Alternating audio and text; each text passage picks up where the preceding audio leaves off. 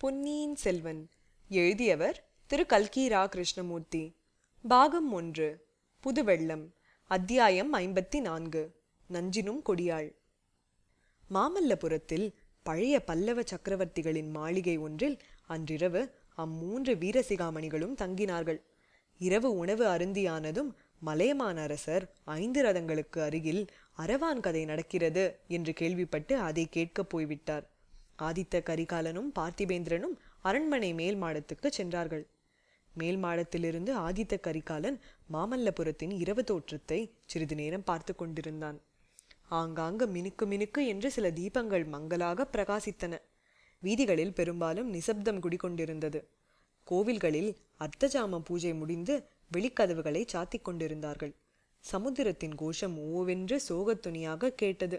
5 ரதங்களுக்கு பக்கத்தில் வில்லுப்பாட்டு வித்வானும் அவருடைய கோஷ்டியும் அரவான் கதை நடத்த அவர்களை சூழ்ந்து கதை கேட்டுக்கொண்டிருந்த ஜனக்கூட்டம் தீவர்த்திகளின் ஒளியில் கரிய நிழல் உருவங்களாக தெரிந்தனர். இந்த முதிர்ந்த வயதில் கிழவர் கதை கேட்கப் போய்விட்டார் பார். என்ன இருந்தாலும் பழைய காலத்து மனிதர்கள்தான் மனிதர்கள். அவர்களுடைய உடல் வலிமையும் மனோதிடமும் இந்த நாளில் யாருக்கு உண்டு என்றான் ஆதித்த கரிகாலன். அரசே, தாங்களும் பழைய காலத்தின் பெருமையை பற்றி சொல்ல ஆரம்பித்து விட்டீர்களா? பழைய கால மனிதர்கள் சாதித்த என்ன காரியத்தை நம் காலத்தில் நாம் சாதிக்கவில்லை? தங்களைப் போல் இளம் பருவத்தில் போர்க்களத்தில் வீரச் செயல் புரிந்தவர்களை பற்றி கதைகளிலும் காவியத்திலும் கூட கேட்டதில்லையே என்றான் பார்த்திபேந்திரன். பார்த்திபா, நீ உண்மை உள்ளம் படைத்தவன்.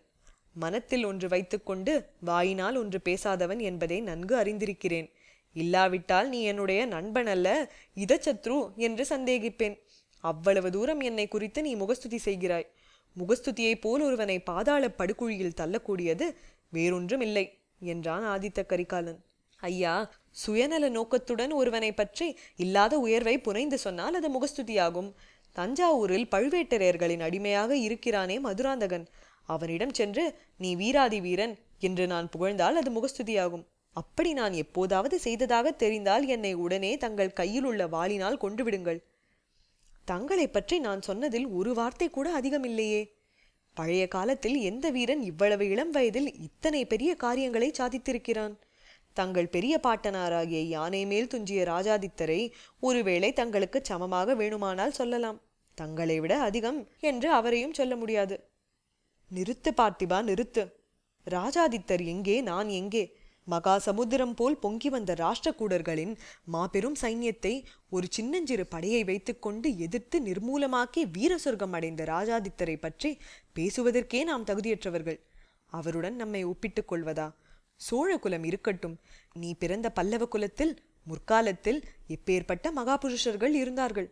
மகேந்திரவர்மரையும் மாமல்லரையும் இனி இந்த நாட்டில் எப்போதாவது காணப்போகிறோமா? தெற்கே துங்கபத்ரையிலிருந்து வடக்கே நர்மதை வரையில் ஒரு குடைநிழலில் ஆண்ட புலிகேசியை வென்று வாதாபியை அழித்து ஜெயஸ்தம்பம் நாட்டிய நரசிம்மவர்மர் எங்கே? நீயும் நானும் எங்கே?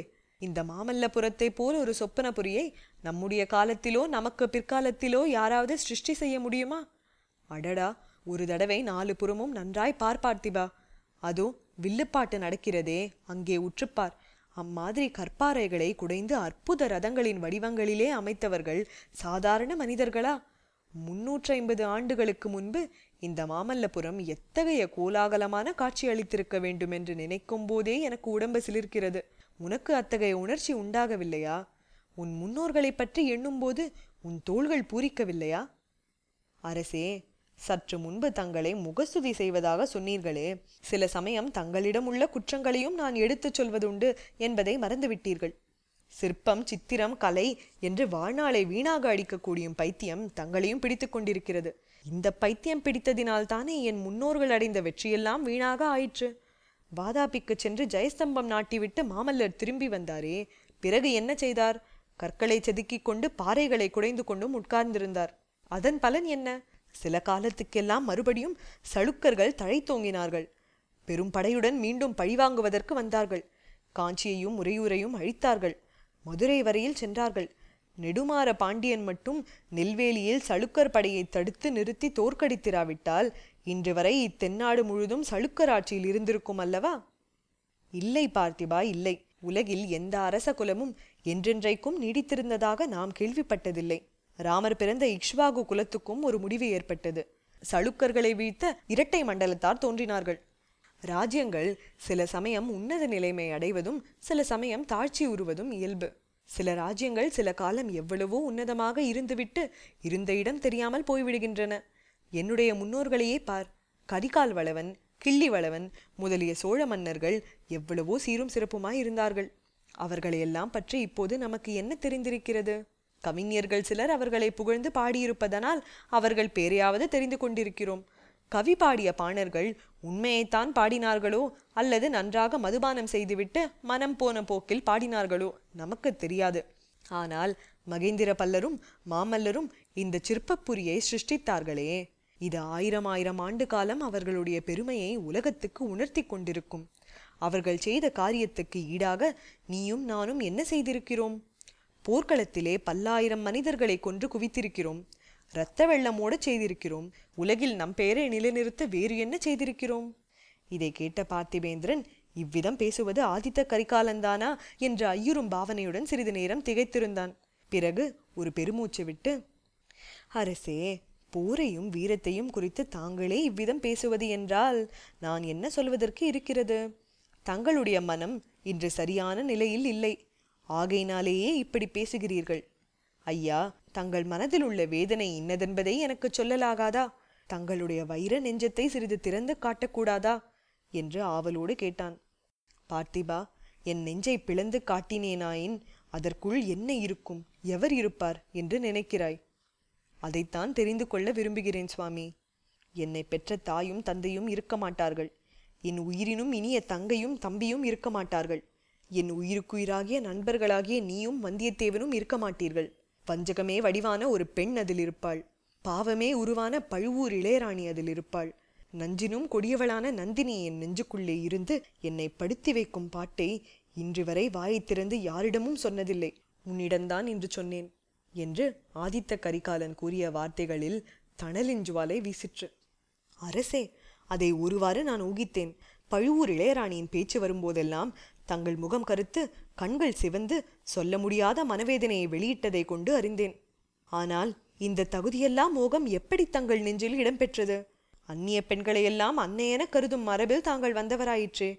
பழுவேட்டரையர் தங்கள் குலத்துக்கு நெடுங்கால உறவினர், பிராயம் முதிர்ந்தவர்.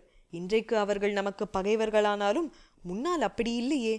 தங்கள் தந்தையும் பாட்டனாரும் அவரை எவ்வளவு மதித்து மரியாதை செய்தார்கள். அப்படிப்பட்டவர் அக்னி சாட்சியாக மணந்து கொண்ட பெண்ணை அவள் எவ்வளவுதான் கெட்டவளானாலும் தாங்கள் மனத்திலும் கருதலாமா? கூடாது பார்த்திபா, கூடாது. அது எனக்கு தெரியாது என்றா நினைக்கிறாய்? தெரிந்திருப்பதினால் தானே இந்த மனவேதனை. அவள் பழுவேட்டரையரை மணந்த பிறகு என் நெஞ்சில் இடம் பெறவில்லை. அதற்கு வெகு காலம் முன்பே என் உள்ளத்தில் அவளுடைய மோக விஷம் ஏறிவிட்டது. அதை களைந்தெறிய எவ்வளவோ முயன்றும் முடியவில்லை. குற்றம் எல்லாம் அவள் பேரில் என்று தோன்றும்படி நான் பேசுகிறேன்.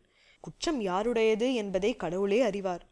பார்க்க போனால் பாவம் பழியெல்லாம் எங்களை படைத்த கடவுள் தலையிலேயே விழ வேண்டும். அல்லது எங்களை சந்திக்க பண்ணிய பின்னர் பிரித்து வைத்த விதியின் பேரில் குற்றம் சொல்ல வேண்டும். அரசே, நந்தினி பழுவூர் இளையராணி ஆவதற்கு முன்னால் தாங்கள் அவளை சந்தித்ததுண்டா? எங்கே, எப்போது, எப்படி சந்தித்தீர்கள்? அது பெரிய கதை. இன்றைக்கு அதை கேட்க விரும்புகிறாயா? கட்டாயம் கேட்க விரும்புகிறேன். அதை தெரிந்து கொள்ளாவிட்டால் எனக்கு மன நிம்மதி இராது. நாளைக்கு லங்கை போகச் சொல்லுகிறீர்களே, அங்கே சென்று என் கடமையை சரிவரச் செய்ய முடியாது. நிலைமை இன்னதென்பதை தெரிந்து கொண்டு தங்களுக்கு ஆறுதல் சொல்லிவிட்டு போனால்தான் என் உள்ளம் ஒருவாறு நிம்மதியடையும். நண்பா, எனக்கு ஆறுதல் சொல்லப் போகிறாயா? இந்த ஜன்மத்தில் எனக்கு ஆறுதல் என்பது கிடையாது. அடுத்த பிறவியில் உண்டா என்பதும் சந்தேகம்தான். உன்னுடைய மன நிம்மதிக்காக சொல்லுகிறேன். உன்னிடம் சொல்லாமல் நான் எதையோ ஒளித்து வைத்திருப்பதாக எண்ணிக்கொண்டு நீ லங்கை போக வேண்டியதில்லை. இவ்விதம் கூறி ஆதித்த கரிகாலன் சிறிது நிதானித்தான். பிறகு ஒரு நெடிய பெருமூச்சு விட்டுவிட்டு சொல்லத் தொடங்கினான்.